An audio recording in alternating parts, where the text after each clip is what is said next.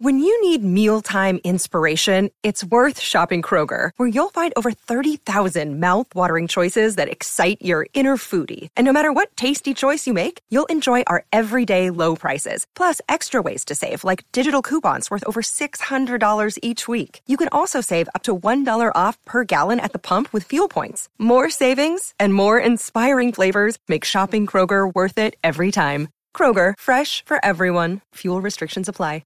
Another day is here, and you're ready for it. What to wear? Check. Breakfast, lunch, and dinner? Check. Planning for what's next and how to save for it? That's where Bank of America can help. For your financial to-dos, Bank of America has experts ready to help get you closer to your goals. Get started at one of our local financial centers or 24/7 in our mobile banking app. Find a location near you at bankofamerica.com/talktous. What would you like the power to do? Mobile banking requires downloading the app and is only available for select devices. Message and data rates may apply. Bank of America N.A., member FDIC. Hi, everybody. I'm Gene Simmons, and you're not. And you are listening to the #1 KISS podcast, Shout It Out Loudcast, with Tom and Zeus. But you knew that. Now get out of here. Oh, boy. Here we go.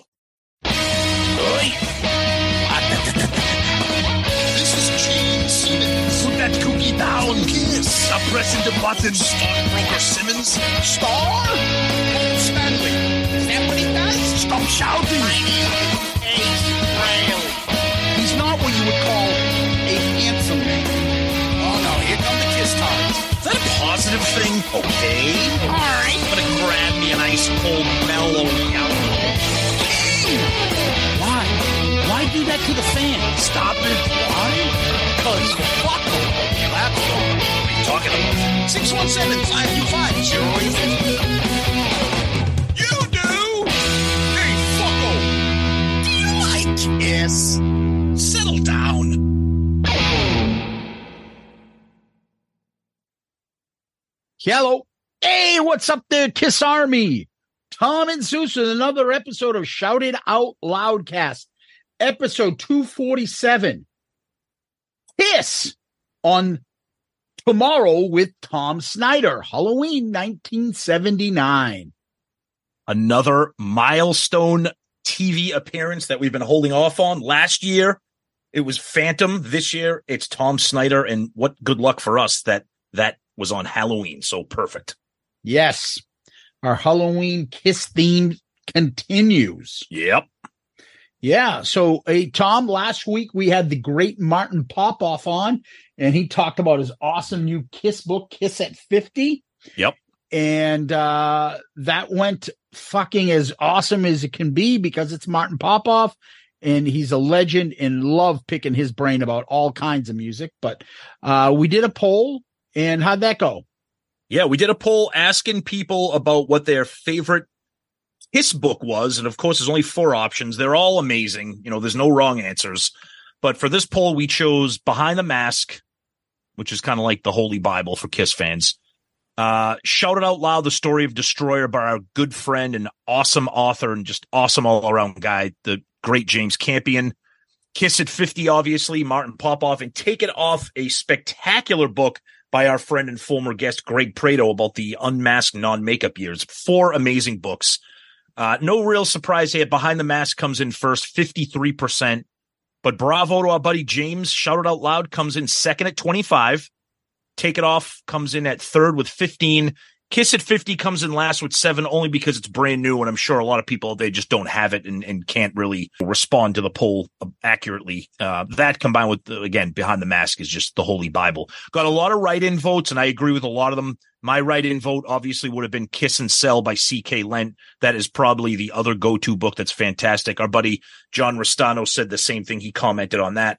We had a lot of write-ins for that. Our buddy Brad Baird said the same thing, hoping that we could get C.K. Lent on someday. That would be amazing. Our buddy Daryl Alber.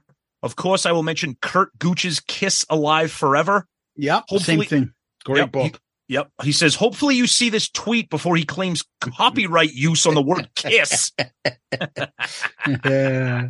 Gotta love the current events. James Six Star says, in all fairness, I haven't yet seen Kiss at 50. Take It Off is great. Egghog had a great write-in vote. A write-in vote for Nothing to Lose, the making of Kiss. That's another awesome one. So many good ones. So let's see what we got about the episode, because a lot of people had comments on the poll. Man, that's actually could be a whole friggin' episode talking about all the different great books. What Matt about Murphy? my book, Tom? It's called I Got Regrets. It's called Meet Me in the Tool Shed. You know, I was thinking, Zeus. You know, I got a couple more now. I was thinking just to veer off a little bit from the feedback here. So we keep talking about Zeus. We keep talking about Ace moving into my new shed. It's going to be a problem because my mom is coming to stay with me for the holidays, and I don't know how close I'm going to allow Ace to Mrs. G. This is going to be a problem. Hey, Mrs. G. Oh, whoops! Sorry, my bathrobe opened up a little bit. You got a sneak peek of my rocket. God. All right, back to the feedback. Tom, there's a strange man pooping in the backyard. It's like that scene in Friday. Smokey was just taking a shit. Hey, guys, don't worry about me. Hey, say hi to Mrs. G. By the way, can you cook me up a grilled cheese? I'm a big fan of those with the Velveeta. Kind of melts when you pull the bread apart. All right. God, we are addicted to Ace. We just can't. We're our own version of the Ace cult, but in a different way. All right. Matt Murphy, looking forward to the interview, but I just started listening and I already have a question for Zeus. What is a nerd house? I don't even remember. What is he talking about? I don't remember. I have no idea. I don't either. What is a nerd? We are. Then he follows up with a great comment here. Great episode, guys. You have a knack for asking a wide range of questions, including, quote, I always wondered that, end quote, kind of stuff. Your conversational style makes the guest feel comfortable. Pop-Up is fantastic, and anyone that writes multiple books about UFO is a friend of mine. Yeah, UFO, very underrated, man. They're great. Oh, yeah. John Schaefer, I loved hearing Zeus breaking down the Kiss lawsuit with Gooch. That was fucking awesome. Yes. Okay. Gerald Rosenberg, this book looks great. I can't wait to get it. I have a spot reserved for it right where Ross Radley's Magic will be going. On second thought, Martin may be publishing Kiss at 100 before Magic comes out. Some good stuff, man. Some good stuff there. So that's what we got for Twitter. All right. On the Book of Face, let's start off here with our buddy Keith Rochford. Awesome. Just got my copy in the mail. This will continue Shout It Out Loudcast year of amazing episodes. Wow. Thank you. Paul Heider. Enjoyed the episode. Interesting to listen to a writer talk a little bit about the process, depending on the assignment project he's been given. Popov is very measured and articulate. Good back and forth on Rainbow 2. I chuckled a bit when he mentioned a talk with the publisher about a Motorhead at 50, and absolute silence from the two of you. Well, that was us showing Martin respect. So we figured if you don't have anything nice to say, don't say it at all. Yes, we just had the great Metal Mike on. Yes, to talk about his hair metal journey book on Dorm Damage. That's already out this week. Yep. And there were, out of respect for him, we could have been fucking brutal with some of the, well, this is a great year. Man of War had an album going, like, dude. Like, what are you talking about? What are you talking? The Tiger Tail's second album is fucking great. And again, it's all in jest. We love Mike and his podcast, and his book is fucking and same fantastic. thing with Martin. But if Mike said fucking Man of War one more time, I was gonna explode. But anyways, Sabotage. It's like fucking Steve Wright's personal heaven. We got a ton of like, hey, it's a great book. I'm buying it. Where can I get it? So let's go over to Loudcasters. The great David Caffey says it's a great book. See what I mean? John Whiteman says, I haven't gotten the book yet. Does it have the Vinnie Vincent Dirt picture in it? John is the one. That's going to be when it comes out in the expanded edition. The Kisstory book, that big Kiss book. Yeah. The picture book. Beautiful. What about the picture of my turd? I just made one in Tom's shed. Hey, when you get around to the left side of the yard, Tom, don't forget to get mine. I'm going over more in the corner. I don't want to interfere with Scout Poops. Yeah, me and him are marking our own territory, you know. Anyway, Tom, we'll get to John Whitemore. He's got a nice email that comes in. And we'll get to him a little bit later. The great Jason Warden. Well, hell. Martin Popoff got me to do something I never thought I'd do again. Buy a book, not on Audible, that I'd actually have to read. Man, I love Kiss at 50. Then hearing you talk about other ones like AC/DC, Sabbath, and Zepp, we'll be ordering soon. And the Van Halen book to look forward to. Another great interview that I'm glad I got to hear right when I got Kiss at 50. And all you Rush fans out there, we touched on a little bit his Rush books. I have the Rush album by album, but then he did specific books on Rush during the 70s, the 80s, and the 90s. He's Canadian. Did you know this was coming? Did you know this was coming? Because next is it Joey Romanik's comment? Joey, don't paint more than 1,000 stubbles on my fucking fake beard, Romanik. I think it wasn't his comment. It's something like, while I'm ironing my jeans, I always read Martin's Rush books. I don't know. While I'm looking over asbestos reports. Awesome interview. History in 5 Songs is my go-to podcast. Always entertaining. And if you're a Rush fan, Martin's 3-book series, Anthem, Limelight, and Driven, are must-reads. See? Yeah, Rush nerd, Rush cult, Rush tards. Rush tards is more like it. Over on our Instagram, this is from Junior Vintage. Thank you, Martin, for your candidness in writing a different spin on the Kiss story. I own several of Martin's works on the band Rush, including Contents Under Pressure, Rush in the 70s, 80s, and 90s. They are all incredible. Great job, TNZ. Over on YouTube, Fanis23. Great show, guys. Some super insight by Martin in what great deep thought goes into producing such a great book. We'll be definitely seeking it out. I think Martin would be a great Storm Damage guest to have to discuss other artists. His knowledge is vast and articulate.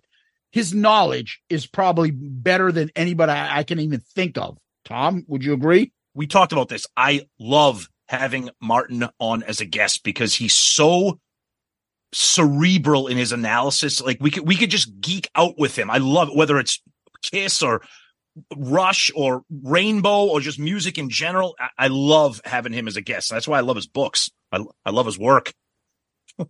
And really pumps my nads. Popoff really pumps my. I love his work. About the Funk says, Ace is lounging in his hammock in Tom's backyard. That's true. I haven't set it up yet, but he's got it coming. Pinworm says, loving Martin, loving TNZ. Great episode. I think that's the great Mike H. Chris Flood. Great shows always, guys, but I can see Kiss tards all over the country calling 911 when you start talking about Rainbow, saying their history rights have been violated. Hope you can get Martin on Dorm Damage Days, discuss some other music. Patrick 2420 says, put that cashew be down. Nice. Seriously, what's up with Ace and all the cashews? It's a good healthy snack and they're pretty cheap. Usually I buy the Hannaford store brand. Plant is a little too much. I like the salted ones. They get a little sticky on my fingers, but then I'll lick my fingers. I got to remember, did I wipe after I pooped in Tom's yacht? I don't know, but it still tastes pretty good. I can picture him holed up in the shed vividly. Those 90 seconds made the whole episode. Thanks, brother. And somebody else recently told us that. I think we had a nice discussion with the great James Campion recently, who said, that shit we were doing, we're like, me and you were saying, like, yeah, we're a little embarrassed. Sometimes we have these great guests and authors, and in the middle of it is us talking about Ace shitting his pants in Tom's backyard. Oh. And we get a little embarrassed. He's like, no, we love that stuff. And so anyway, Tom, over to you. Get some emails done, and we'll get to the episode.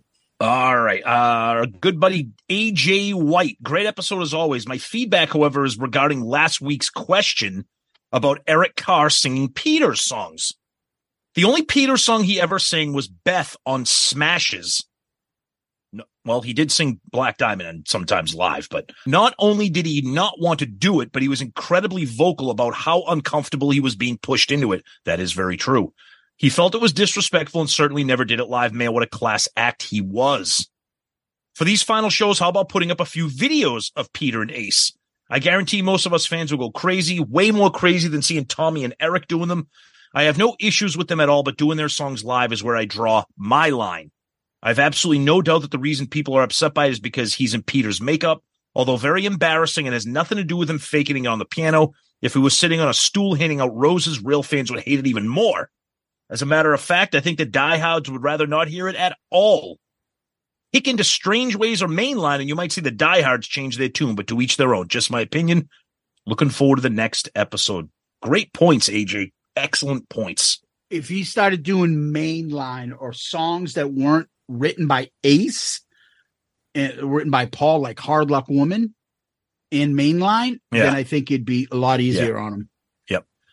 We got a great email and a great Facebook post with an awesome picture sporting the Shout It Out Loudcast t-shirt from Tennessee Duke.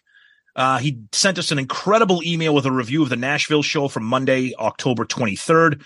Great email, great review. Thank you so much for sharing all that. Share the set list and everything. Awesome stuff. So we really appreciate that. John Whiteman chimes in via email. Oh, Jesus. I've been meaning to reach out to you guys for a while, but I'm actually lazy as fuck, so I haven't. Thank you. Thank you for the episode shout out.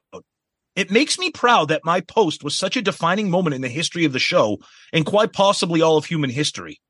It took me a while to sift through several hundred turd pics before I found the perfect one to drop in Vinny's toilet, but it was obviously worth it. I love the show, and like many others, I feel like I'm hanging out with old friends when I listen. It's easy to forget that I don't know you guys, so I was a bit worried that I had overstepped after hearing your last rant, but I'm pretty sure now that it wasn't about me. Hopefully, I can get to know you guys better and maybe hang out in the VIP lounge if Ace ends up doing a residency in Tom's shed. Until then, I'll keep trying to walk the line. John Whiteman, you never have to walk the line, brother. Good stuff from you always. That's awesome because that's somebody that gets it. Yep, exactly.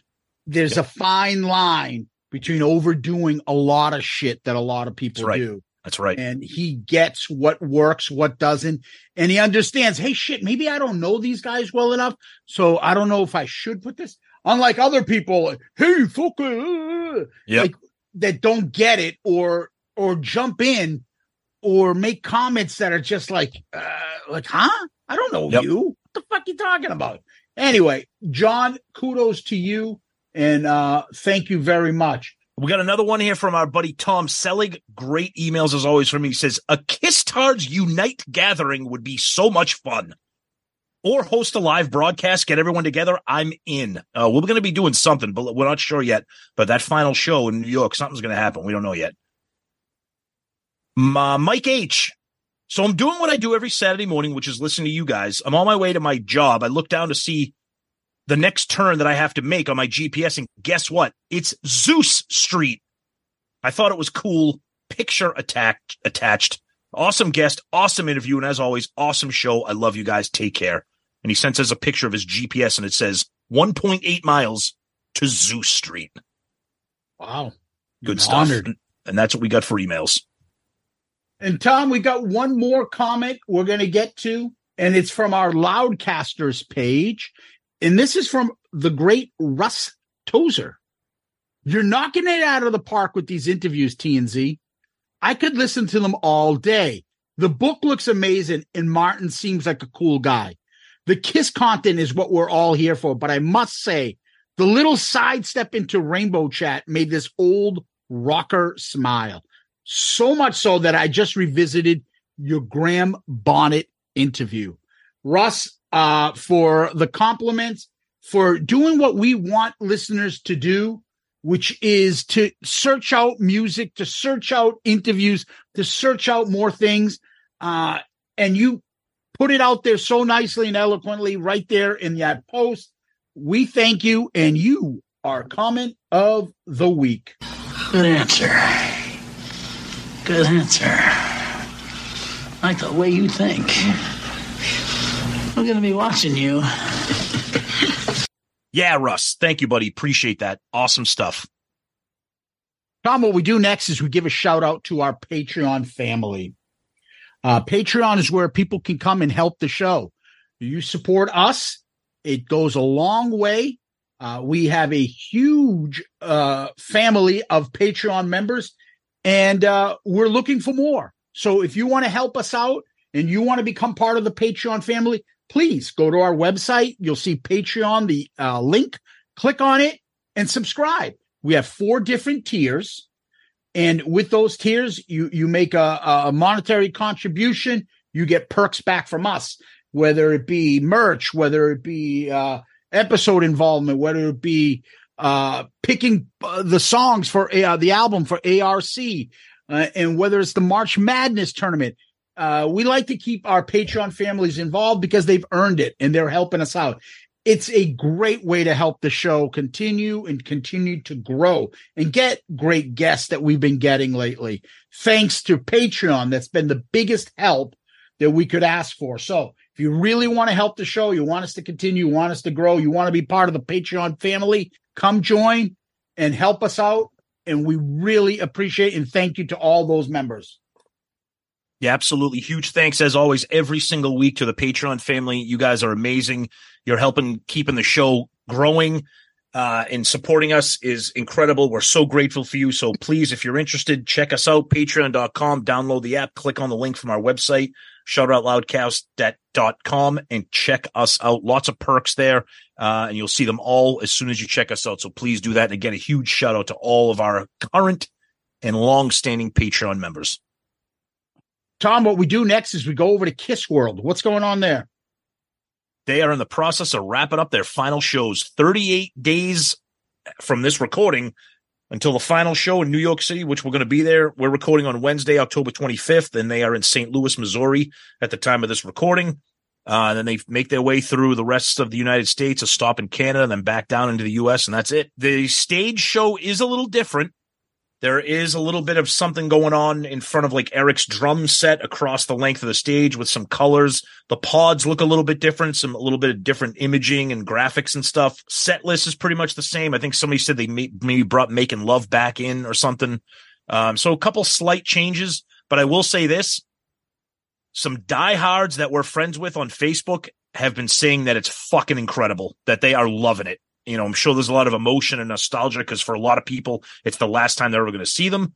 But I'm happy to hear that people just having a great time, and that's what we want to hear. Tom Paul has also said a couple things in the news, like Ultimate Classic Rock had interviews with him again. About, the band members not coming in, and like Ace and Peter and stuff. Talked about the Sphere and the Residency. Like, you're not doing that, dude. We know that.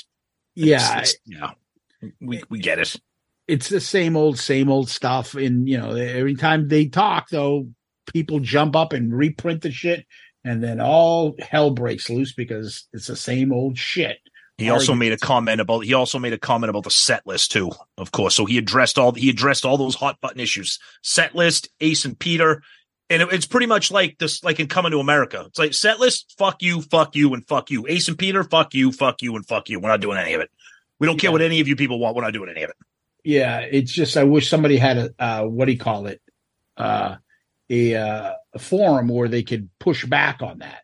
Yep. And say something to them like, what are you talking about? You ask, have you ever polled any of your fans? I'll tell you what they'll tell you. Yeah. Yeah. We don't need to hear say yeah for the 1 millionth time. So we don't need to hear say yeah at all. So yeah. So regardless. Anyway, Tom, let's take a quick break. And we'll get into the main topic. But before we do, I'm going to see if Ace is ready to step in and help you with trick-or-treaters that come to your house. Hey, I got some candy back here, too. There's some like half-chewed bowl of nuts I got back here for some of the kids. If they want to come trick-or-treat, tell them to ring my doorbell on the shed, Tom. Hello, Pantheon podcast listeners. Christian Swain here to tell you more about my experience with Raycon earbuds. Our family now has 3 pairs of Raycon earbuds around the house, and my wife just grabbed a pair of the Headphone Pros to replace some headphones from a company that was double the price. And yes, she loves them. Now, if you haven't pulled the trigger on a pair of Raycons, or even if you have, but you're in the market for another pair because they're just that good, well, now is the time to check them out, because they just launched their upgraded model of the best-selling everyday earbuds. With Raycon's upgraded everyday earbuds, now you also get active noise cancellation, ergonomic design, and multi-point connectivity that lets you pair with 2 devices at once. New quick charge function, 3 customizable sound styles, plus awareness mode. Available in a variety of vibrant new colors to complement any and all skin tones. I even have a pair of earbuds in a cool green color. I have tried just about every earbud known to humankind, and these Raycons are fantastic. Seriously, if you've been wanting to check out Raycons, there truly is no better time. You're going to ask yourself why you didn't check them out sooner, and Raycon offers a 30-day happiness guarantee. So what are you waiting for? Go to buyraycon.com/Pantheon today to get 20% off your Raycon order, plus free shipping. That's right, you'll get 20% off and free shipping at buyraycon.com/Pantheon. buyraycon.com/Pantheon.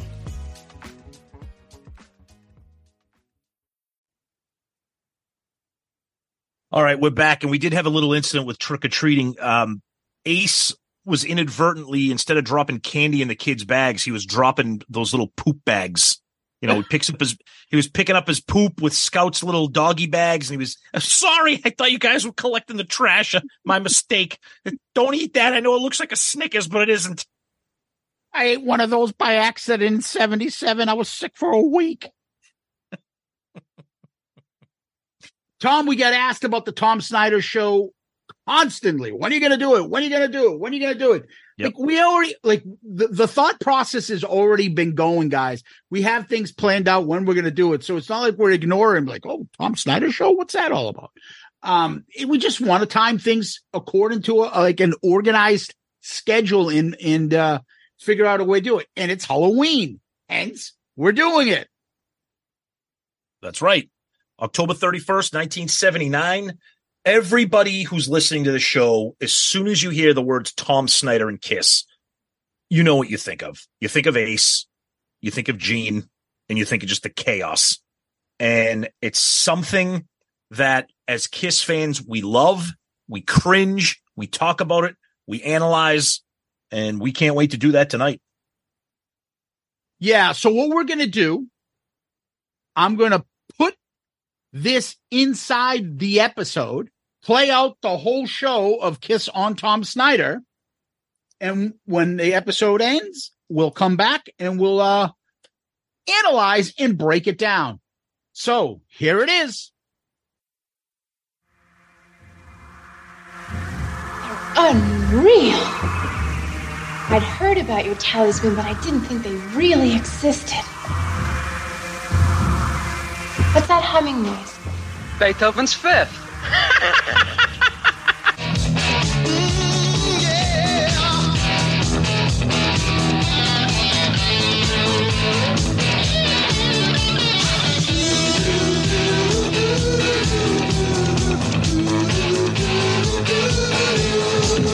This is our Halloween special from New York, and have we got a show for you tonight. Little did anybody realize back in the early 1970s what an impact 4 men from New York would have on the rock scene in this country. Since 1974, Kiss has produced a gold album with every single album they've recorded. 11 out of 15 albums have gone platinum. They are known for the incredible illusions and theatrics during their performances. The drummer goes 30 feet up in the air and turns around. The bass player grunts, groans, flies 40 feet up in the air and spits blood. The lead guitarist sets off fireworks and smoke illusions and blows up his guitar, and the rhythm guitarist crashes his own guitar into eensy, teeny tiny pieces, and he passes them out to the audience at the end of the concert, and the audience takes them home and trades them for food. Kiss is best known, however, for their mythical personas on stage. The wild makeup, the spectacular costumes, the superheroic posture, and they're all here tonight. The Kiss phenomena does not stop with sound. There are Kiss games, lunchboxes, toys, pinball machines, and soon to come is Kiss World, a traveling amusement park. It all adds up to an incredible organization with millions of dollars and millions of fans, and here they are.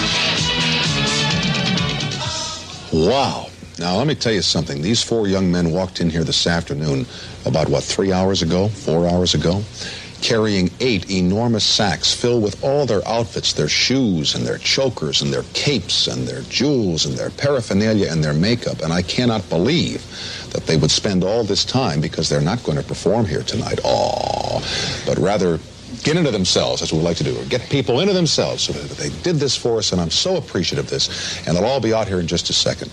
Individually, they are Gene Simmons, the bass player, Peter Criss, the drummer, Paul Stanley, the guitarist, and Ace Frehley, the lead guitarist. And they're here this evening to help us celebrate Halloween. And Kiss will join us in just a moment. A little bit later on tonight, we have Miss Dorothy Dietrich, who bills herself as America's leading female escape artist and magician. Now, I've seen a lot of female escape artistry in my time, but I understand that Dorothy is awfully good at this. She is the first woman to professionally recreate some of the legendary Harry Houdini's great escapes, and she will show us some of those tonight. And Halloween being the most sacred day of the year for magicians, the day that Houdini died, Miss Dietrich and many of her fellow magicians earlier this evening will have held a seance in an effort to contact the spirit of the great Houdini.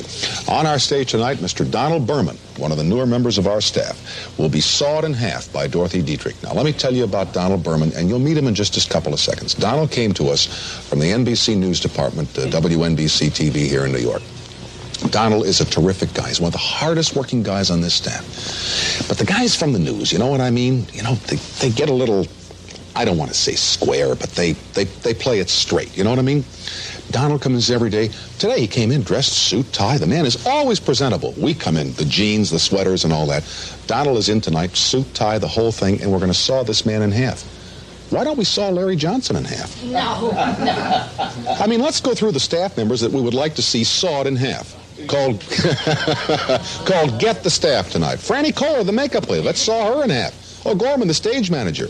Debbie Vickers, saw her in half. George Paul, the director, saw him in half. Saw me in half? No. The man is a reporter, an observer, a journalist, now from New York. We'll be right back in 5, 4, 3, 2, 1 with Kiss.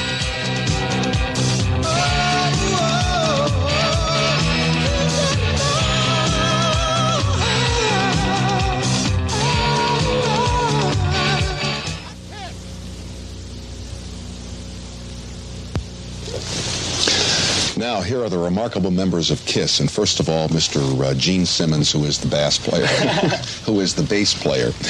Mr. Peter Criss, who is the drummer. Mr. Paul Stanley, who is the guitarist. And Ace Frehley, who is the lead guitarist. I'm the trout player. Now, tell how this started, you know, because Gene came in and he said, I didn't know I played bass. And I said, well, I see Aykroyd on Saturday Night Live with the bass fish, and then you say the trout player. I have to excuse it. Bass. Yes, I've been called anything, but not the bass. Never a bass player. Never a bass player. What would happen if you went out on stage for a concert and you didn't set off the fireworks and you didn't break up the guitar and you didn't have the smoke and the fire and the blood and all that, and you just came out and did your thing? What would they come to the concert? It would still be a rip-roaring rock and roll show, because what we do when we go out there is we don't stand still when we play our instruments. We run around and pretty much raise hell. Can we say that on TV? Yes, you can. Well, we raise hell. TV. I have medals from, early days in high school, track, and I'm sure we're four very athletic young gentlemen. No, I think incredible. Yeah, this is our thing. Going out like this. So if we didn't go out like this, a lot of people would be really disappointed, because Kiss is known for the big show. So why shouldn't we go out and do what people expect? How does what you do now in concert, what we saw in the videotape, and I'm assuming that's reasonably recent, how does it differ from when Kiss first went out on stage? Did you come out with this tremendous energy right from day number one? The energy was there. The equipment wasn't. We used to go out and we wanted everybody to think we were famous and that we were very big. So we used to have amplifiers that were empty because we couldn't afford speakers. I remember that. We'd pile them against the walls, and we'd tell the lighting man, don't put a light on them, because you could see these circles. Right. You could see where the speakers were. The energy was always there. When we used to play little clubs, we started out playing in Amityville, Long Island, and we always said, this is the Garden. Every night we played. Peter said this was the Garden. I want some credit for that. In fact, I remember opening up for lots of bands that had half the equipment. Oh, I see there's a live human being over there. Half the equipment right here in front of us. Wait a second. Have you recorded your laugh? No, we want to, though. You must record. These guys have been talking about recording my laugh. We've done 15 albums. They've never done it. Maybe on the 16th album they will do it. I think you recorded it on your solo album. You did. Absolutely not. No, he didn't. Yeah. Ace has been saving it for a Kiss. That wasn't my real laugh. That was just a compilation of... All right, upcoming and future Kiss albums, Ace Frehley's rap. You were saying something. I forgot. All right, fine. No, I know what it was. We when we first started out, we had so much equipment that the other bands... Wait a minute. Yeah. We had no equipment. We were broke. You remember the Marshall amps and all that? The phony Marshall amps were incredible. Right. Phony Marshall amps. And we used to open up for these bands that had nothing. All they had were guitars and drums, and we had this 6-foot logo, and this was way back in '74. And... people just used to get very, very angry at the fact that we could come out, put on we had a levitating drum set. We were still doing a 30. It would go up 6 feet, but there was like guys with ropes keeping it from falling over, pulling me up. And if we didn't get the guys for that night, the drums were going up. When we first started out, we used to play clubs, and the drums would go up, and Peter would be like this, and the ceiling would be getting lower and lower. And I used to tell the guys, don't lift me anymore. They still keep going at it. No, but actually, sometimes it worked on a chain drive, the first levitating drum set that we had. Bicycle chain. And sometimes it would skip. Gotcha. Just, if you ever have a 10-speed bicycle? Surely. It would go up like that. And then drop and go back. And my heart would drop with it. And we all fell for Peter. Yeah. Well, we played along with it, though, In fact, the first time, that's part of the show. You can never let on. I'm glad you guys When we first started playing, we had to get used to wearing these kind of shoes. And Ace is notorious for his bad balance. And... maybe the first couple of months that we were on tour, invariably, once a night, you would hear a thud on stage, and you would look, and Ace would be sprawled out. And being troopers, we would run over and play over. These guys were incredible. It was if I would fall on choreographed. stage, these guys would run over to me and make believe like it was part of the show. They'd stand over me, and we'd do like this... I'm looking up, and they're looking down. We'd put the guitars together and bounce them off and People would turn love around. it. There goes the lead guitarist. Well, that's part of the show. When you see the audience going crazy, what goes through your minds? Do you have time to think about audience reaction while you're performing? I feel like I'm in a movie. I always get the feeling that without comparing ourselves to anybody else, it's almost like the mid-60s, like we're in a Beatle kind of movie. And we're not even playing ourselves because, when you realize that a lot of the people at the show have been waiting 3 or 4 months to come see us, and this is like the big night for them. And when you see all these people screaming and crying and all that... Crying? Why did I spend all that money?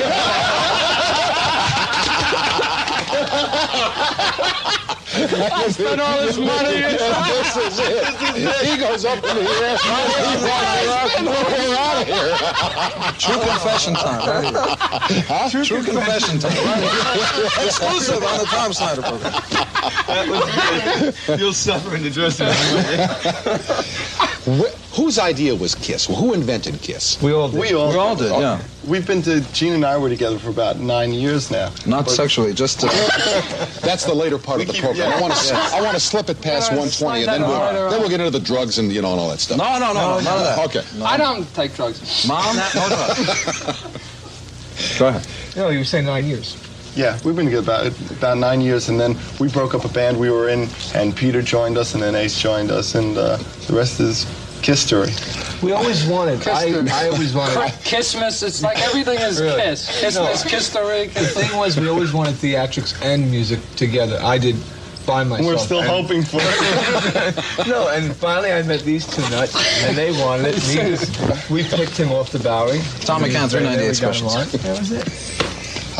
Can I just go around the horn here and start with Gene? And tell me where you're from and where you went to school. All right, I've got a question to ask you. My manager's off stage. Is this true confession time, or am I on? No, you're really on. All right. Then I'm from New York City. Wait a second. Wait a minute. They're not on. Queens. I'm from Queens, New York. Actually, not too far away from Paul's house. We kind of used to wave to each other before we knew each other. That's right. Before we knew each other, I'd see this guy waving back. I'd wave. Gene was into telescopes. He loves it. Ace loves it. Ace loves anything. Can I tell you something funny? I get beat up before you guys came on. They gave me a little sheet on each one of you to read, where you're from and how you grew up and blah, blah, blah. And the note said, now, Ace seems to be the most laid back of the four, and he's the one who'll probably be the hardest to make talk. Well, this is not Ace. This isn't Ace. This is George. This is George. I'm an imposter. Ace is back in his ass. That's true. We got our roadmap. Who's on first? What's on second? Listen, Tom, about that swampland in New Jersey you were wondering about. You grew up in New York. You all grew up in different parts. I grew up in the Bronx, Queens, Brooklyn. I grew up 211th Street and Broadway. I was the only Jew in an Irish neighborhood. And you learn to either run or fight. And then I moved to Queens. But he used to paint himself green. We were still ready to fight every once in a while. That's where the makeup comes in. I knew Gene and I would be in a band together because he was the only guy in Queens who was wearing whiteface and a ponytail. This guy. That is true. Boots like this is, it's not your regular 398 Tom McCann special. That's right. Those are $7.98 at Hardee's. Tell me about your outfits. I mean, did you design your own outfits, all of you? And tell me what each outfit means. And I'll start with you, Ace. Well, that means a cucumber. I think this outfit is self-explanatory. I mean, this is part of a kind of a V shape. This is my utility belt, and we don't want to go any below than my waist area because that's reserved for concert payers. I understand that. But, and after it's all over, they say, this is what we paid for. And that's why they always feel short. I stole this from Flash Gordon, and, I have my cape. But you're kind of like a spaceman, huh? No, actually, I'm a plumber. On the side. Listen, I got a little piece of pipe backstage I'd like to have you work on. Tell me about it.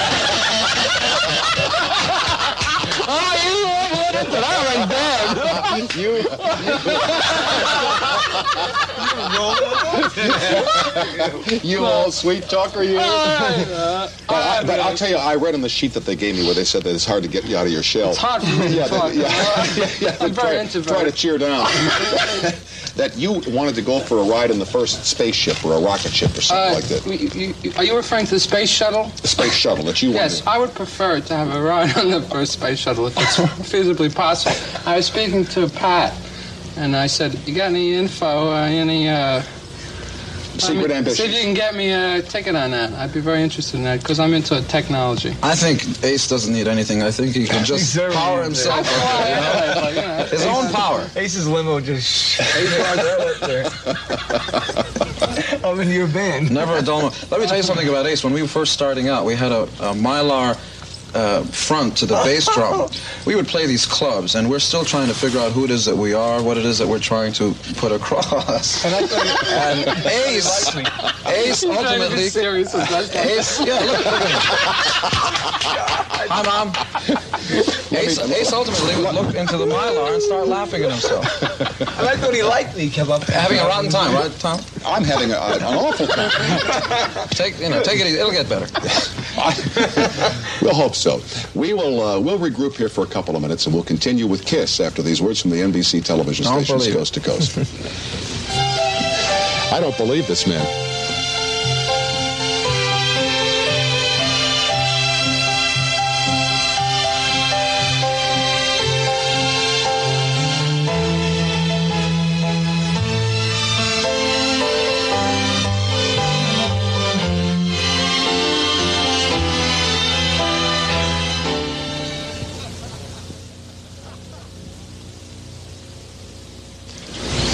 I was just talking with the gentlemen in Kiss, George and Peter and Paul and Ace about... George,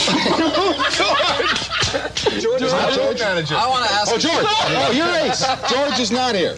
George how about here, Gene? He's in the background. This is the bass player. All right, you better talk about that list right now, because you're not getting away with it. You were telling me about...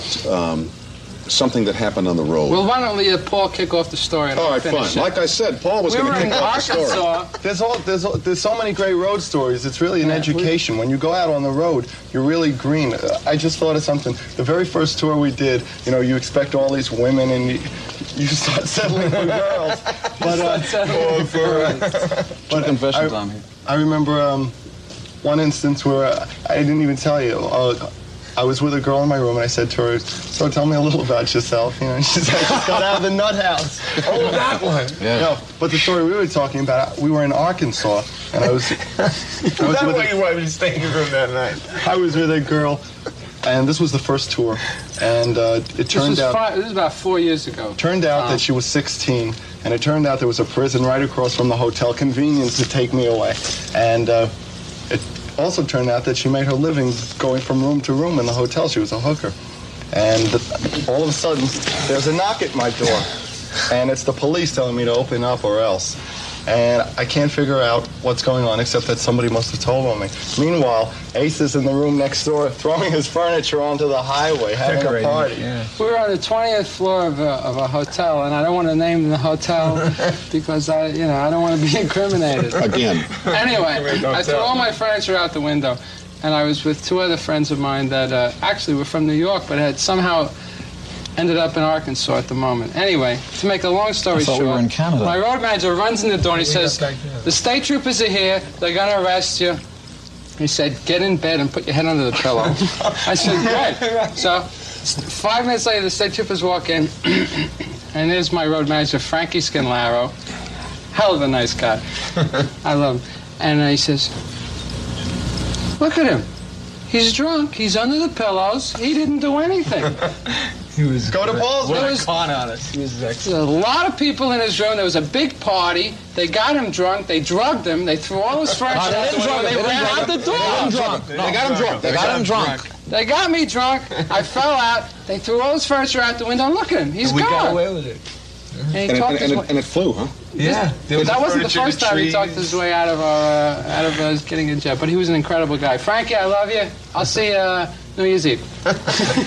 Going into the last commercial, I don't know if we still have the record up, but we played a piece of music and you said something that caught my ear. A lot of people won't recognize that. That's Beth, written by Peter Criss. As being Kiss music. Yeah. And if it's still up, if you could just sneak it in a bar or two, because maybe people watching this have a short memory span. It'll be here in a second. But now, why would you say people wouldn't recognize? People have preconceived notions about who it is that Kiss is. They think that all we are is, guitars, loud guitars, drums. We're also four happy-go-lucky kind of guys that wear makeup. No.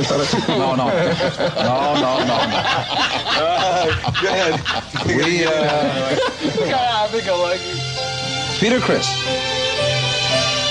Naturally, they don't play the vocal. That's us doing no guitars, no drums. That's right. That means down. That means down. My God, to me, it just looks up and down. Just down. No, that goes to show you we could write with, it's a symphony. I mean, we used a whole big symphony when I wrote that tune. When have you done that in front of people? I do it every night. With a tape. We use a tape for I that use a tape, but I sing live to it. And we won People's Choice Award for it. It was a big hit for us. But you played the violins yourselves? No, we had a you have charts written out for, the various sections, and you make sure that they play the right melodies and the right timbre. A lot of people, have so many preconceived notions about Kiss, but the greatest thing about the success we've got now is that we're basically free to do anything we want. Like this. What are you doing? He's ruining your teddy bear. I'm trying to make him a space bear. Space bear. The only space bear in captivity. I got him. He's captured. Captain Bear. Okay. Space bear. How are you, Tom? I'm all right, thank you. In your off time. I mean, when you're not performing, not in your off time, but when you're... What is the recreational activity that you enjoy? Oh, orgies, or sacrifices. Human sacrifices. Human sacrifices. There's a movie where it says guys said orgies. Orgies, that's right. Orgy, doggy, No, I do various things. Do you mind if I hold on to him? No, you can hold him as long as you like. Just make certain that when you leave, he stays here. Okay. I've heard the horror stories about thefts, yes. Yeah. Watch horror movies, collect Betamax cassettes of horror movies, cartoons, old. Try me. Name me any horror movie, and I'm putting you on the spot. As old as you want. It could be silent. This is his game. Gene's got you now. Of course he's going to get me. Because I'm not that good on horror movies. Well, Pat told me that you were. You don't? No, I heard you like the old gangsters movies, because I love the old... No, he doesn't like that either. No, he just likes bears. I don't care for those. Cartoons, no. Cartoons I care for. All right, try me. You mean if I give you a cartoon and you'll give me the plot? Or what? You could do that. Animation. All right, I'll give you one. Bugs Bunny, Hairway to the Stars. Hairway to the Stars is when the big spaceship lands, the Martian comes out. You got it. With the little helmet, and Chuck Jones produced it from an original script by Robert McKimson. You can check on it. I don't have to, because Chuck Jones was here about 3 weeks ago, and I remember that conversation. It is Chuck We Jones. talked about Hairway to the Stars. Yeah. Well, you just picked it right. Now, do you also, when you say horror movies, do you mean mystery movies as well? Like No. I said, you Diabolique. Would you know that one? That's a French movie from 58, I believe. Put the bear down. Yeah. I don't really go in for suspense mystery as much as something that's got a sense of outre about it. How about that? That's a French Well, then you'd know the day the Earth stood still. Of course, 1952, Michael Rennie, Gort the Robot, Klaatu Verada Nikto. Hi, Mom. Here we go. How am I doing, Mom? Yes, that's Invaders from Mars? Invaders from Mars, 1953 with... Some space. 1953 with... who was Luke Costello's girlfriend? God. Quick. Hillary Brooks is right. Bring him on the stage. Hillary Brooks was the mother of the child. So that's right. Trivia, horror movies, and you watch them a lot, and you have a collection of them? In fact, yes, I get into my little straitjacket, put on the Betamax, on it goes. Hello, Luli. Little disconnected things come out. Every once in a while. Yeah. It's a living, you know what I mean. And you? I fantasize being a masked crime fighter. That's what I always wanted to do when I was a kid. This is about as close as I can get to it. The other time when I'm not on stage, I kind of sit in my apartment and say, I want to be alone. That was very good. Someone once said that. When did you start dressing up? Like this? No, this is not. This isn't. Up. This isn't that wild for this. No, this really. You should see what I wear on the street. Nothing. I don't know. When I was a kid, I always had this dream of becoming a crime fighter, but there was never any call for it. I always wanted to be on a stallion overlooking the Long Island Expressway, with my hair blowing back, fighting crime. But just didn't work. No, there aren't too many guys around on stallions looking over the Long Island Expressway with their hair blowing in the wind. Except at night. Hi, I fight crime. Are you the one who used to one of you used to race cars a lot, or? Well, I tried it. Yeah, but many it doesn't times. work well for me. I've wrecked quite a few cars in my time. I'm very lucky to be here. I really am. So I stopped that, and I promised today no more racing cars. Well, Peter, we're very lucky to have you here. Well, it's good to be here, Tom. It's really strange, Tom. Peter has 9 lives. He's come close several times. That's good, Ace. He's the cat. And we still love him, and we're glad to see that he's still around. God love you. So now I stay up watching late. I like Bogart movies and Cagney and the real old gangster stuff. Dillinger, all those real, and I collect guns. I target shoot. I don't Just hunt. toy guns now. We're not talking about real guns. Real guns. I can say that. But as a collector of them, because I collect them and I shoot them only targets. So I never hunt animals or anything like that. What is it about having a gun collection? I'm fascinated by them. Maybe because I'm fascinated by gangster movies. If I could relive, I would love to be in the 20s and be like a Dillinger or a Babyface Nelson. In the movies. See how I'm trying to bail him out? In the movies. Is LaCoin our manager? Hello, Bill. Wait, if he wants to be on the Gene, are you kind of the guy who kind of keeps it all level and keeps it all straight? The mother. He's the mother See, because again...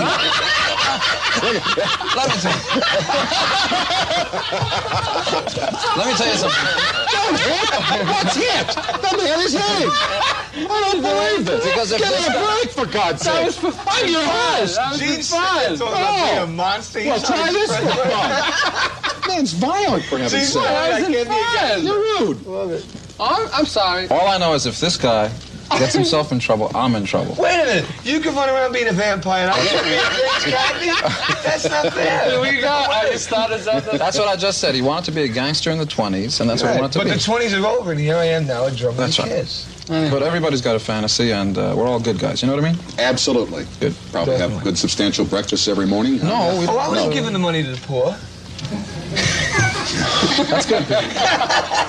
I would have. Well, all one he has to do is say nanu nanu, and I'm up 40 feet in the air. No, I wouldn't. Now I read again in the little thing, the one that said Ace probably won't talk at all. Toys, that you were a toy or a game collector. That's true. No, Gene, it's Phil Donahue says, I need a little help here. You know what I mean? I told Pat I collect antique toys. I'm very articulate if I want to be. Do you want to talk to me? No, but now we've gone through their fantasies or their things that they enjoy. Let Ace tell you about the toys got under the ground. I'm into technology. I'm fascinated by the fact that 5 or 10 years from now we'll be able to have space stations circling the Earth that are totally controlled and energized by solar energy, that are totally independent of the Earth. I think that's fascinating. Would you care to tell our audience what you were doing at 4 o'clock this morning? No. I don't want to get arrested. No, actually, seriously. Actually. I'm a Taurus. I'm a down-to-earth human being, and yeah, right. Yeah, sure. Taurus is an Earth sign. Come on, let's get back to reality. But Ace is instinct. And we are. Tell him about the toy you've got under the ground. That big toy that you just built. Oh, bunker. I built a recording studio underground, 18 feet underground, next to my house. I mean, you're talking about the state of the art on the East Coast. There's no place like this. It's automated board. It's all computerized. Cost me a lot of money. I don't want to talk about it. My cannon's ready to. No, but I'd like you to tell about the helicopter that you're building. Well, I'm into radio-controlled, model airplanes and most recently helicopters, which are more fascinating because they're much more challenging. Anybody that's into radio-controlled models knows that right now helicopters are hard to control. And it's the state of the art now. Bet you didn't know that. It's tough. No, I didn't. Yeah. The Germans make the best ones at the moment. Right now I have a Japanese one I'm having trouble with. I have a German one on order. Don't do it. I'm not doing anything. I'm talking about... Don't you dare. This guy's a good egg right here. He's a little hard-boiled, but he's good. What strange things have happened to you? Strange fan mail? Or Look at this. As soon as we start... Come on, Gene, call him off, please. Okay. Easy, Ace. Okay, Gene. As soon as we started doing concerts from the very first show on, the first show, in fact, was done pretty close by, 14th Street, right off of 5th Avenue. First show we ever did was New Year's Eve, 1973-74. My hair caught fire. There's a part in the show where I breathe fire, and of course I hadn't had too much practice then, and the right side of my hair caught fire, and everybody thought it was part of the act. They just went right along with it, and I didn't know what happened. Somebody came, doused me with a towel. That's the trouble with the show that we do. It's so big, and there's so much going on that when something really goes wrong or somebody gets hurt, nobody ever knows it. Well, at one show, I got hit with something, and my eye was bleeding. And go ahead, Paul, bleed from that eye. Miami, when you got electrocuted. I was electrocuted. I almost died. Want to throw a bomb up at me? That's not fun. I've been laughing this whole show. In Miami, I touched the railing, which was metal at the time, and the railing wasn't properly grounded. And everybody in this group knows I almost died that night. We finished that show, passed though. out. I couldn't, for the rest of the show, there was no feeling in my fingers. Yeah, it was a close call. So since then, we've gone with more electronics. We've got wireless guitars now, so we that can't don't be need wires. shocked. Based on the radio. Same principle that his helicopter is based on. Yeah, absolutely. Even once that's great. That's what I call band interaction. M80s, and I couldn't. You got to start over because he was going while you were starting. When he was electrocuted, somebody once said an M80. What a line, huh? Hey, when Ace was electrocuted, when we fried I Ace. slowed right into it. There's a TV over there. And it really incredible. I really couldn't hear for 3 months. It was really dangerous. That's why we. I still can't hear. What? Peter? What? No, you got to tell it all over again. We were in some town, I don't know where it was, way down south. Way down Dixie. And I got some kid through it. They're called M80s. Oh, the big firecracker. Yeah. Yes, it was in Memphis, Tennessee. And it literally blew me off the drums. And I woke up in a car. And I went back and did the show, but I couldn't hear out of my ear for at least 3 months. It was really dangerous. So that's why we got some bad reviews. Yeah. But there's been some scary moments. Who do you think is the audience for KISS? Who do you play to? We initially thought we were doing this for ourselves initially because we started out. Here's the old rap we had. We initially started out being the audience. It wasn't that long ago, and the premise behind anything that we do is we try to place ourselves in the audience. Would we like it if we did it? Mm-hmm. And we started out with pretty much of a middle teen audience, and now it's grown into a circus. We've got bears. It's amazing. Leaps and bounds. It's crazy. If we're in a hotel across the street from the halls we're playing, it really looks like Ringling Brothers because you see parents, you see 6 years old, you see 25-year-olds. Mm-hmm. It's really it appeals to a lot. And if we did a concert in Bombay, there would even be cows. I bet you didn't know that, did you? I don't believe it. If you cross the street, look at this guy. He's a guy. I'm getting bruised by you. Wake up. I've been made. I'm getting killed. I'll do it with you at the same time. I've got to move on to the lady Dorothy Dietrich, who saws the member of the staff in half, which is a million laughs. Do you want to be sawed in half tonight? Absolutely. Why not? But may I thank you all for being here. Ace, Tom, you have a terrific sense of humor, and you're a good man. And enjoy the trains.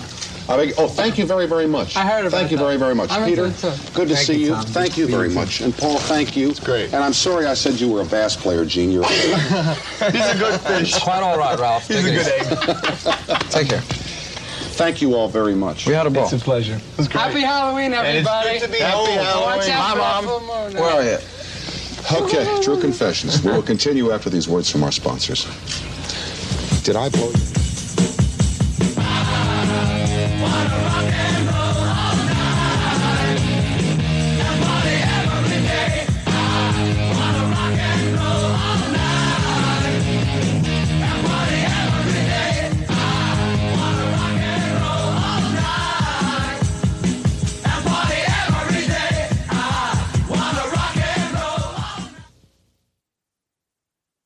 Tom, that was the legendary episode with Tom Snyder.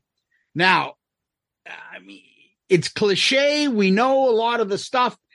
All KISS fans know this. We don't want to just talk about the questions being asked because I'll be honest with you, I learned nothing. If it wasn't an interview, it wasn't in-depth stuff like, oh, I heard them talk about that.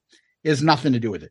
This is Tom breaking it down, personalities, body language. This is a therapy session or a psychoanalysis session or something. And I want to hear what you think about what we just heard. Yeah. I mean, when was the first time that you remember seeing this? Because I remember hearing about this. I don't think we saw actual video footage, or at least I don't remember. I think until the Kissologies came out. There were some clips. It's a very short clip. The clip that we just dropped for you guys to hear is the full, like, extended, like 30, 35-minute thing, the entire thing. Yeah, I mean, again, you know, people, you see the memes, the GIFs of Ace laughing and cackling, the death stare from Gene. I mean, before we break it down, give me your initial thoughts when you think of this, when you see it, when you watch this again with like fresh eyes, you know, and kind of looking at it from a different angle? I think Paul and Gene come across like fucking assholes. I think Ace comes across as a fucking like a child.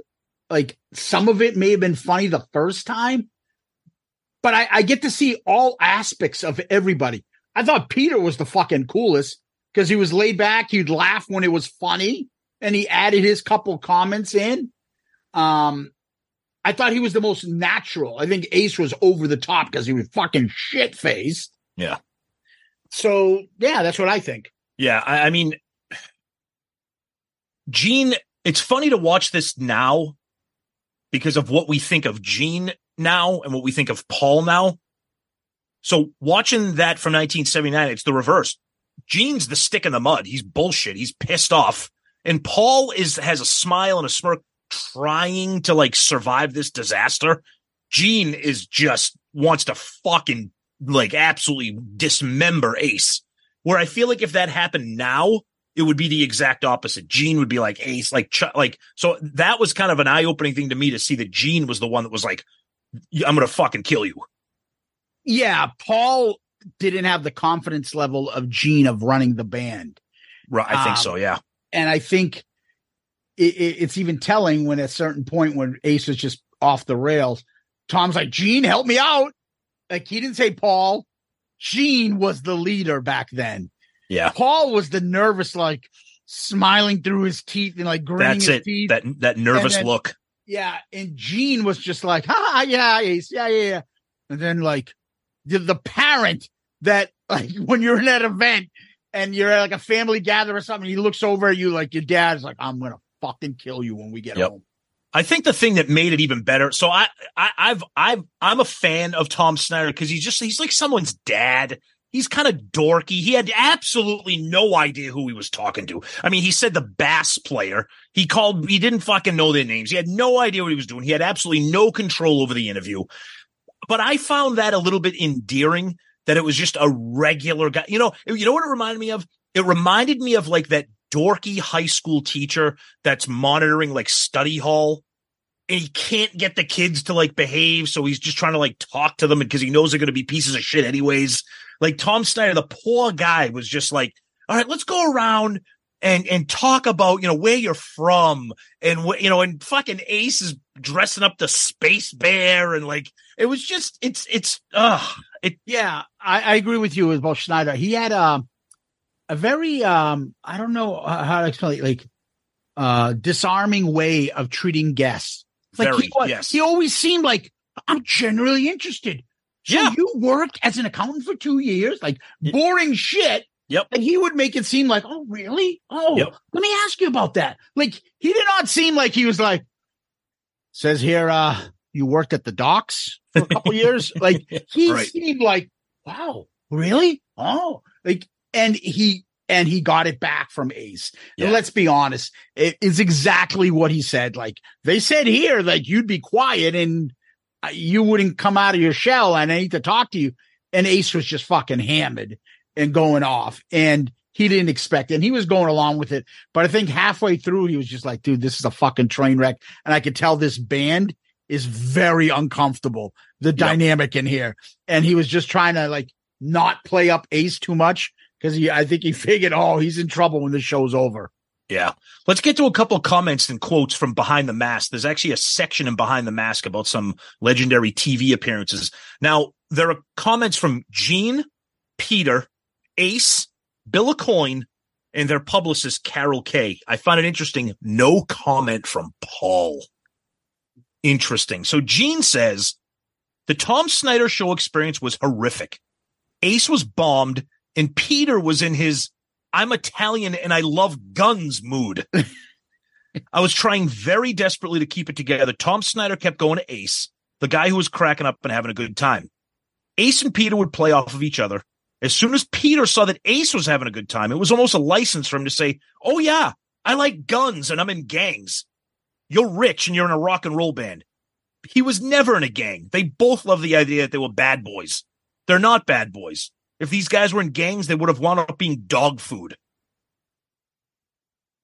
I don't know. I don't understand why Gene's saying that, because I truly think that Peter is a fucking psycho.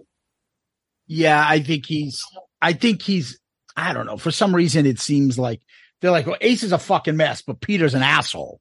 Yeah, I agree. Peter can control that, and he didn't want to. He found a way to just fucking rub it in our face.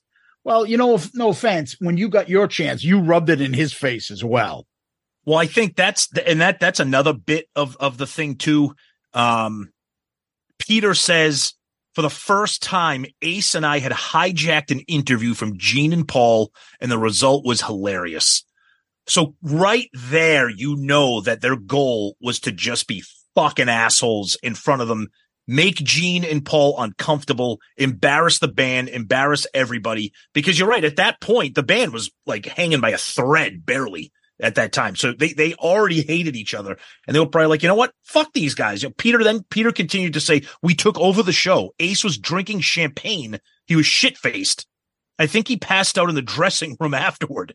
Gene was steaming mad because Ace took over the show, and he was so funny. I thought it was terrific. I was Ace's biggest fan that night. See that? I thought it was terrific. He loved that they would torch. Ace was torching the other two. Yep. Yeah, it's true. Now there is a comment from Paul from his book Face the Music. He did say that, talking about how the band was kind of like collapsing. He said people were having second thoughts about coming to see us. So he knew that there was like burnout from the band, and like this did not help because they were hanging by a thread. It was terrible. Ace gets into the details. He says, I was totally nervous. This was the first time I was ever going to do a major network show where I knew millions of people would be watching. At that point, I was still having stage fright. I was definitely afraid to be in front of a camera. So on the way down, I drank a half a bottle of Stoli. I usually don't drink vodka. I'm usually a beer drinker. All it did was basically make me normal and relaxed because I was so terrified. I remember the producer called me up. They called me on an off day where I wasn't really in a talkative mood. And even Tom mentions it in the interview, and he said, my producer told me that Ace probably won't talk at all. I have no idea where I came up with those jokes. The ones about the cows in Bombay, the plumber, it just came off the top of my head. Okay, Shecky Green, settle down. Exactly. Oh, fucking cows in Bombay. Exactly. So it just, Ace is, the thing about it is it got taken on a legendary status, and the Ace cult love this. This. Live for this. So here's a little bit more from Ace, and this is the whole mentality and the psychology of it. Ace says, if you watch the video, you can actually see me turning to Gene and putting up my hands at one point and quietly saying, what? Like a child who's misbehaving at a family function and wants his dad to loosen up and join in on the fun, like Zeus, like you said. How seriously can you take yourself when you're sitting there in a superhero costume and full face makeup? I love the guy, but he never got it. I get it, Ace. I get it, Ace, but you weren't there to be making fucking plumber jokes and dressing up a teddy bear and being fucking like a cackling buffoon. He never got it. Right. If they were acting like this in the beginning, when they started like this, they wouldn't have made it out of their first album. If everything was a fucking joke and laughing about it and being, oh, look at us, we're fucking stupid. You'd be with the crowd laughing at you. Instead, the Kiss band took the shit seriously and got fucking a crowd and an audience because of that. What are you talking about? Like that's the shit that fucking bugs me about him all the time when he does this. He always wants to act like he's the cool one. Oh, they care about the money. I'm just a rock and roll guy. Really? Have you seen what you try to fucking charge people for your shows and shit? Give me a fucking break. Yep. So I don't want to hear that shit. And that's the stuff that really turns me off when he talks like that. I'm better than them because I'm the real one. They're just phony. Really? Okay. Give back all your money you made from them when you were in that band and keep going out there selling fucking Genghis Khan and Bronx Boy. See how you do with that shit. Paul has a couple. So then you get serious Paul here. This is from an interview that he did back in 2012. Paul says, it may seem funny that somebody is drunk, but the fact is that the root of it was, I believe, a contempt and a lack of respect for the audience and the fans. So sure, can you look at it and chuckle? Yeah, I can too, but I see deeper. I look at it and I say, what a shame to take this lofty position that somebody gave us and spit in its face by showing up inebriated or unable to connect a sentence. It may be funny on the surface, but what's below the surface is a lack of appreciation for a gift that you've been given. Now, I'm not going to say that he's right, or wrong, but let's back off the melodrama a little bit, Paul. You know, they not all of these guys are laying it on so thick, whether it's Ace saying, "Oh, Gene didn't get it. It was fucking hilarious," or Paul being like, "You're spoiling the gift that you were given by." I get both sides, but this right here is why these four guys just could not coexist, which to this day, we haven't talked about the reunion, which to this day, I can't fucking believe the reunion lasted for as long as it did. I mean, that came to a crashing halt too. We'll get into that, but yeah, Paul just being, of course, holier than thou, sitting on his mountain. I don't know.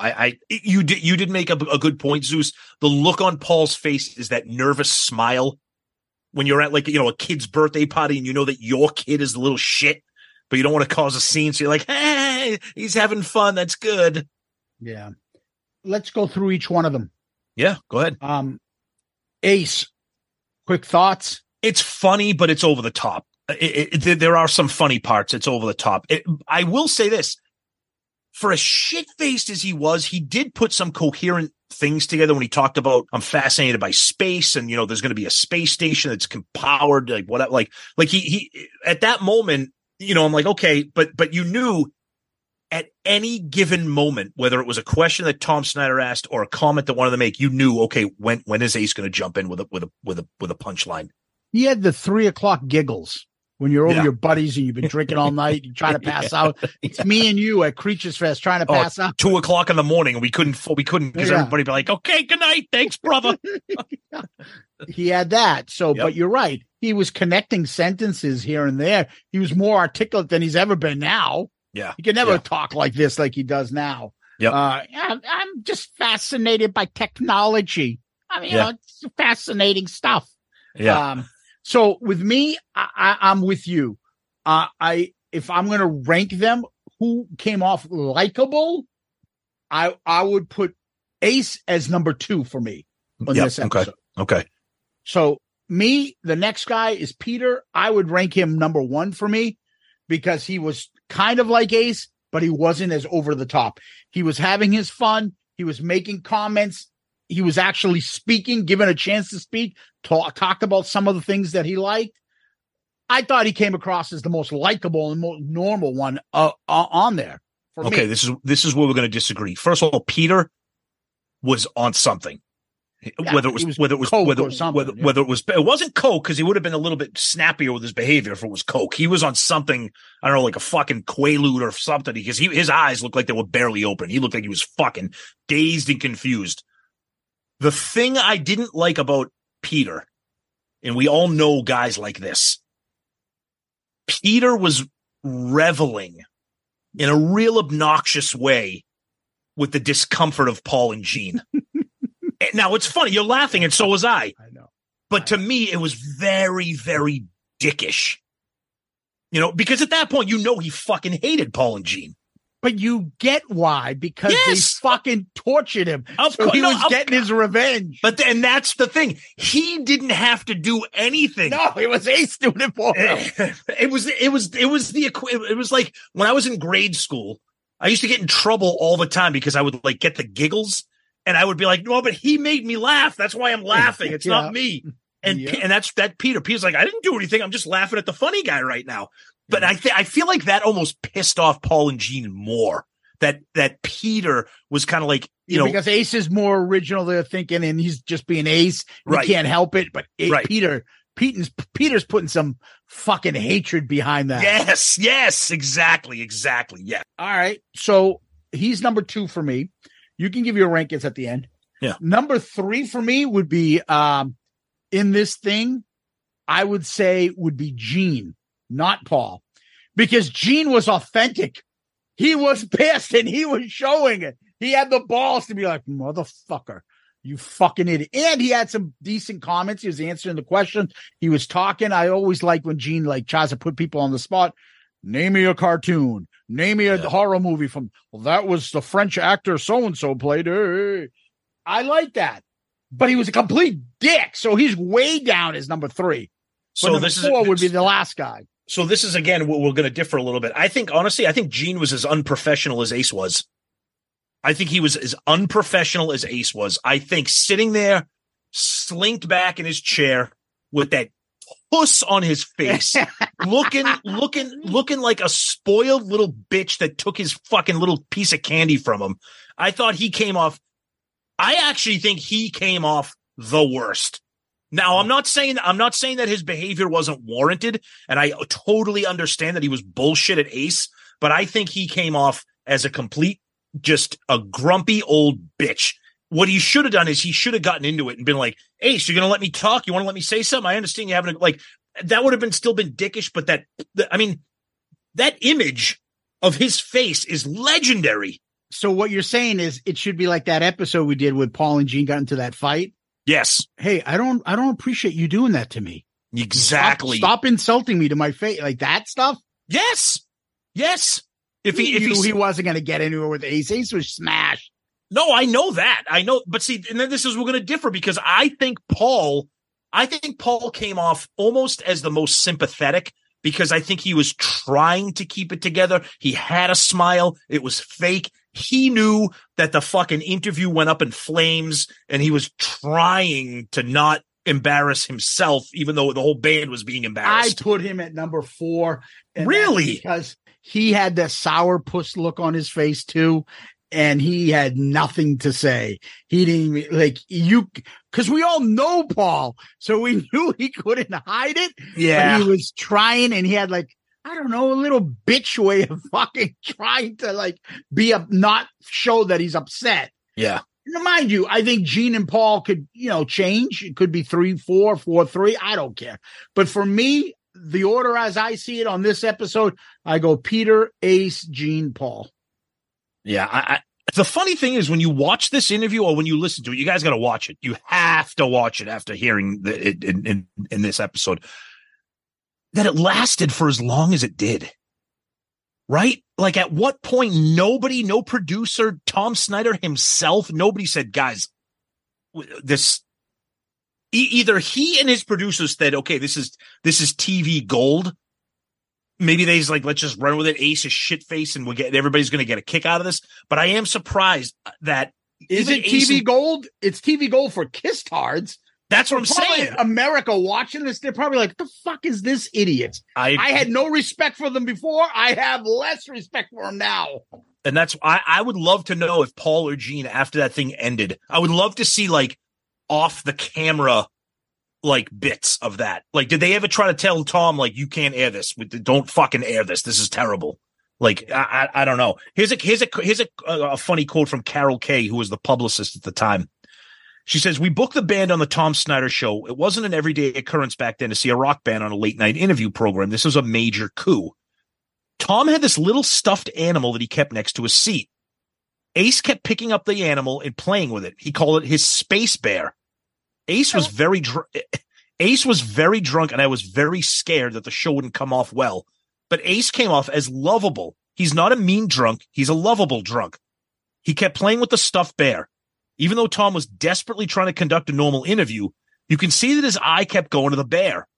I remember when we went to a commercial, Tom Snyder, who's about 6'5", got up and said, "Give me that bear." I'll never forget it. That is hilarious to me.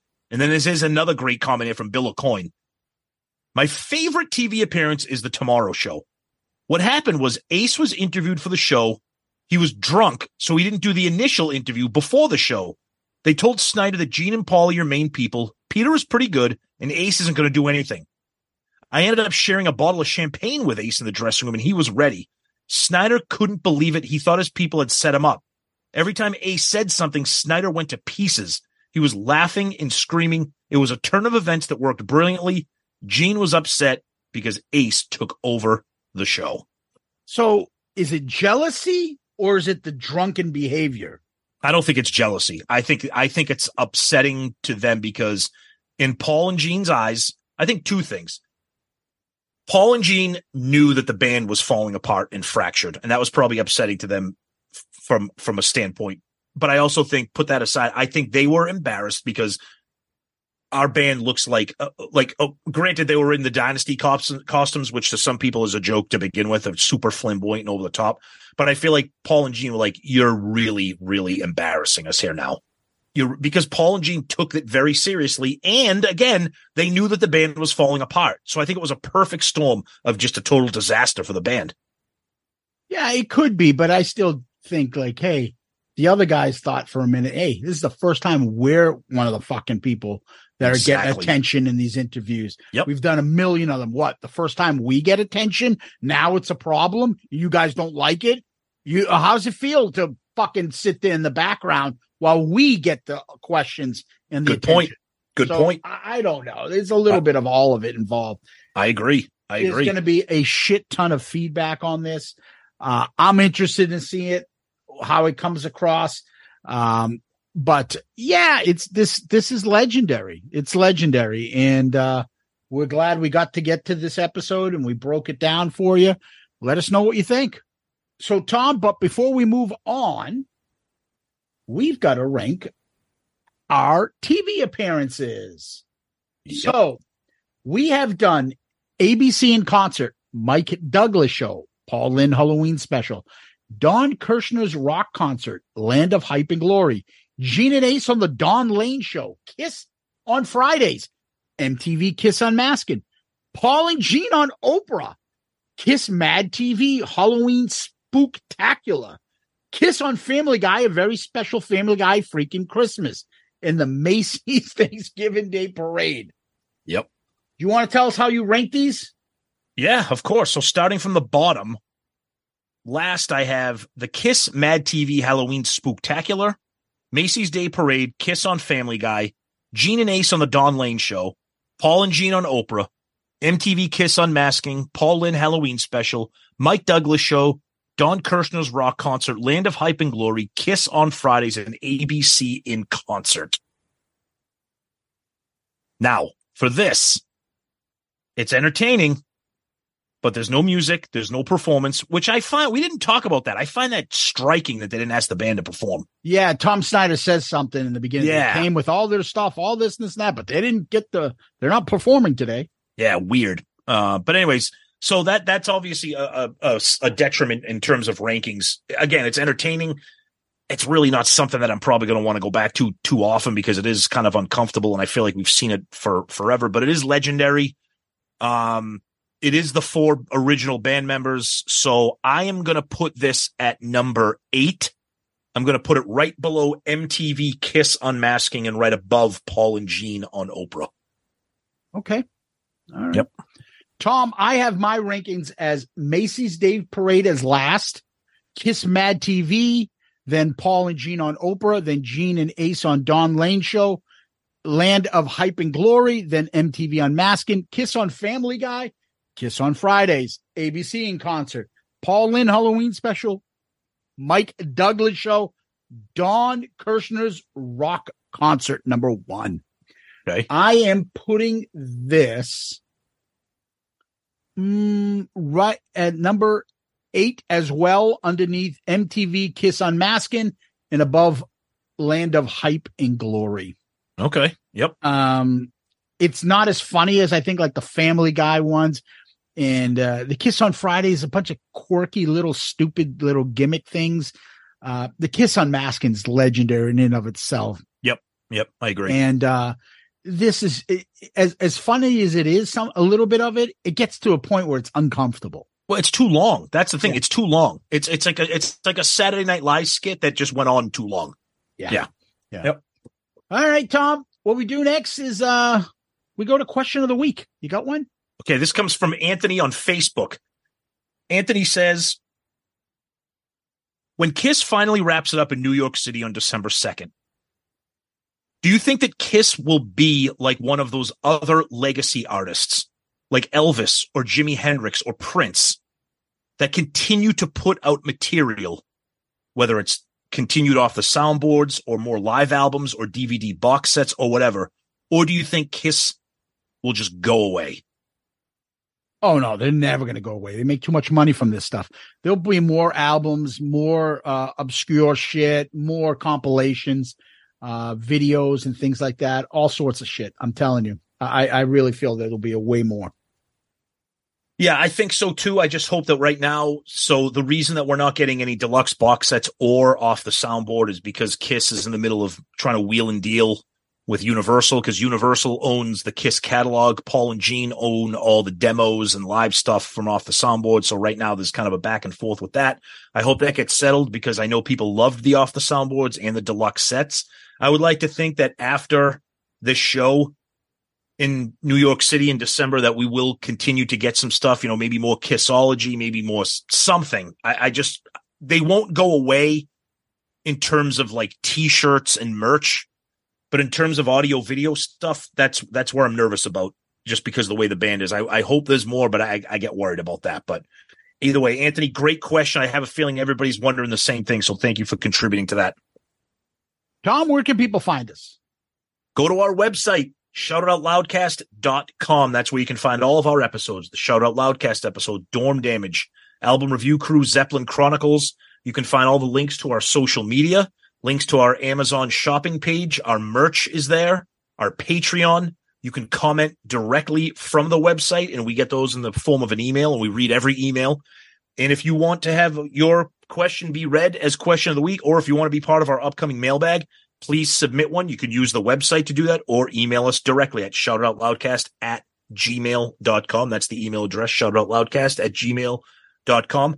And of course, we're on all the social media, Twitter, X, whatever it's called now, Facebook, Instagram, YouTube, TikTok. Please follow us, subscribe, interact with us. We love the fact that you guys are seeing these end of the road shows, these final shows, taking pictures, sharing them, your feedback, your videos, pictures of you with Shout Out Loudcast gear on. We love it. So keep doing that. And again, a huge shout out to our wonderful Patreon family. Please check us out. Again, click on the link or download the app. And we always like to say that we are a proud member of the Pantheon Podcast Network of shows. Yeah, people can DM us on Twitter, Facebook, Instagram. Subscribe to our YouTube channel and give us one of those 5-star child reviews so people can find our podcast. Please, Tom mentioned it already. Go to our website. I just put a lot of fucking time into that thing. Yep. So make sure you go take a look and peek around. I added, I don't know, maybe at least a half a dozen new pictures that you guys have been giving us of you wearing the Loudcaster stuff. So you go to the About section. If you go towards the bottom, there's a slide there of all the Loudcasters wearing our gear. I've added in photos of the KISS cruise that I for some reason I didn't have it in there, and the Gene Simmons event. We updated also any articles that quote Shout It Out Loudcast, the podcast, in the media section. Like, we put a lot of work into the website recently and added more data and stuff, and we'll keep putting more pictures of you guys, keep sending to them. And if you do post something, tag us, just say, because I'll have to end up reaching out to you, just say, yeah, please, you can use this for the website, so I don't have to email you guys or DM you. Again, our website again, shoutitoutloudcast.com, shoutitoutloudcast.com, and you can always email us with questions, comments, suggestions at shoutitoutloudcast@gmail.com, shoutitoutloudcast@gmail.com. Tom, what we do next is we always end on famous last words. Do you have any? Oh, yes, I do, as always. We'd go to school, and then we'd cut out, go to the park, and space our heads out. We called it fun. But there was doubt, hanging out down in the city. Yeah. I've been up and down. I've been all around.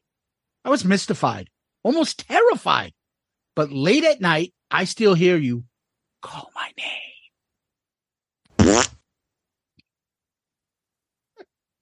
Nice. Nice.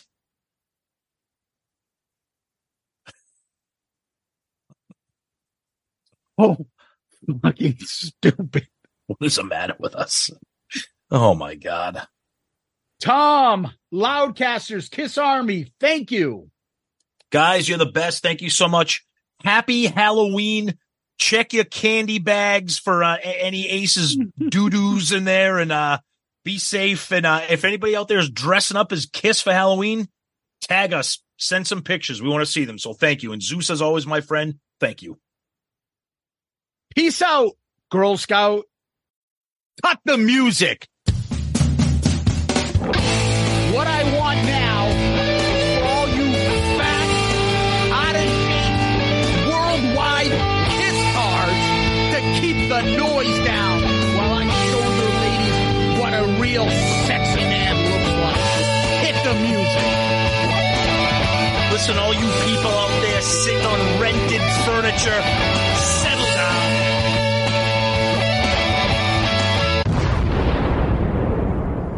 Anybody seen Richie?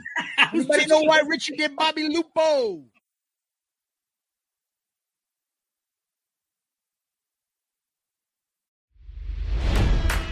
It's NFL draft season, and that means it's time to start thinking about fantasy football.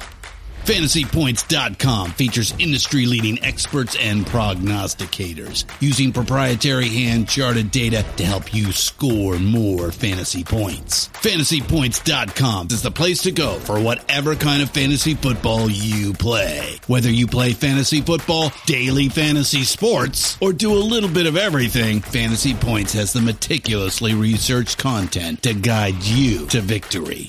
And why wait for the fall? Fantasy Points also covers the new spring football league, the UFL. Join the guru, John Hansen, Scott Barrett, Joe Dolan, and other massive names in the fantasy football universe with an exclusive offer. Use code Pantheon for 15% off any Fantasy Points package, including the all-in package, with access to every article, tool, and data nugget that Fantasy Points has to offer. That's FantasyPoints.com and code Pantheon for 15% off at Fantasy Points. FantasyPoints.com, code Pantheon. Score more fantasy points.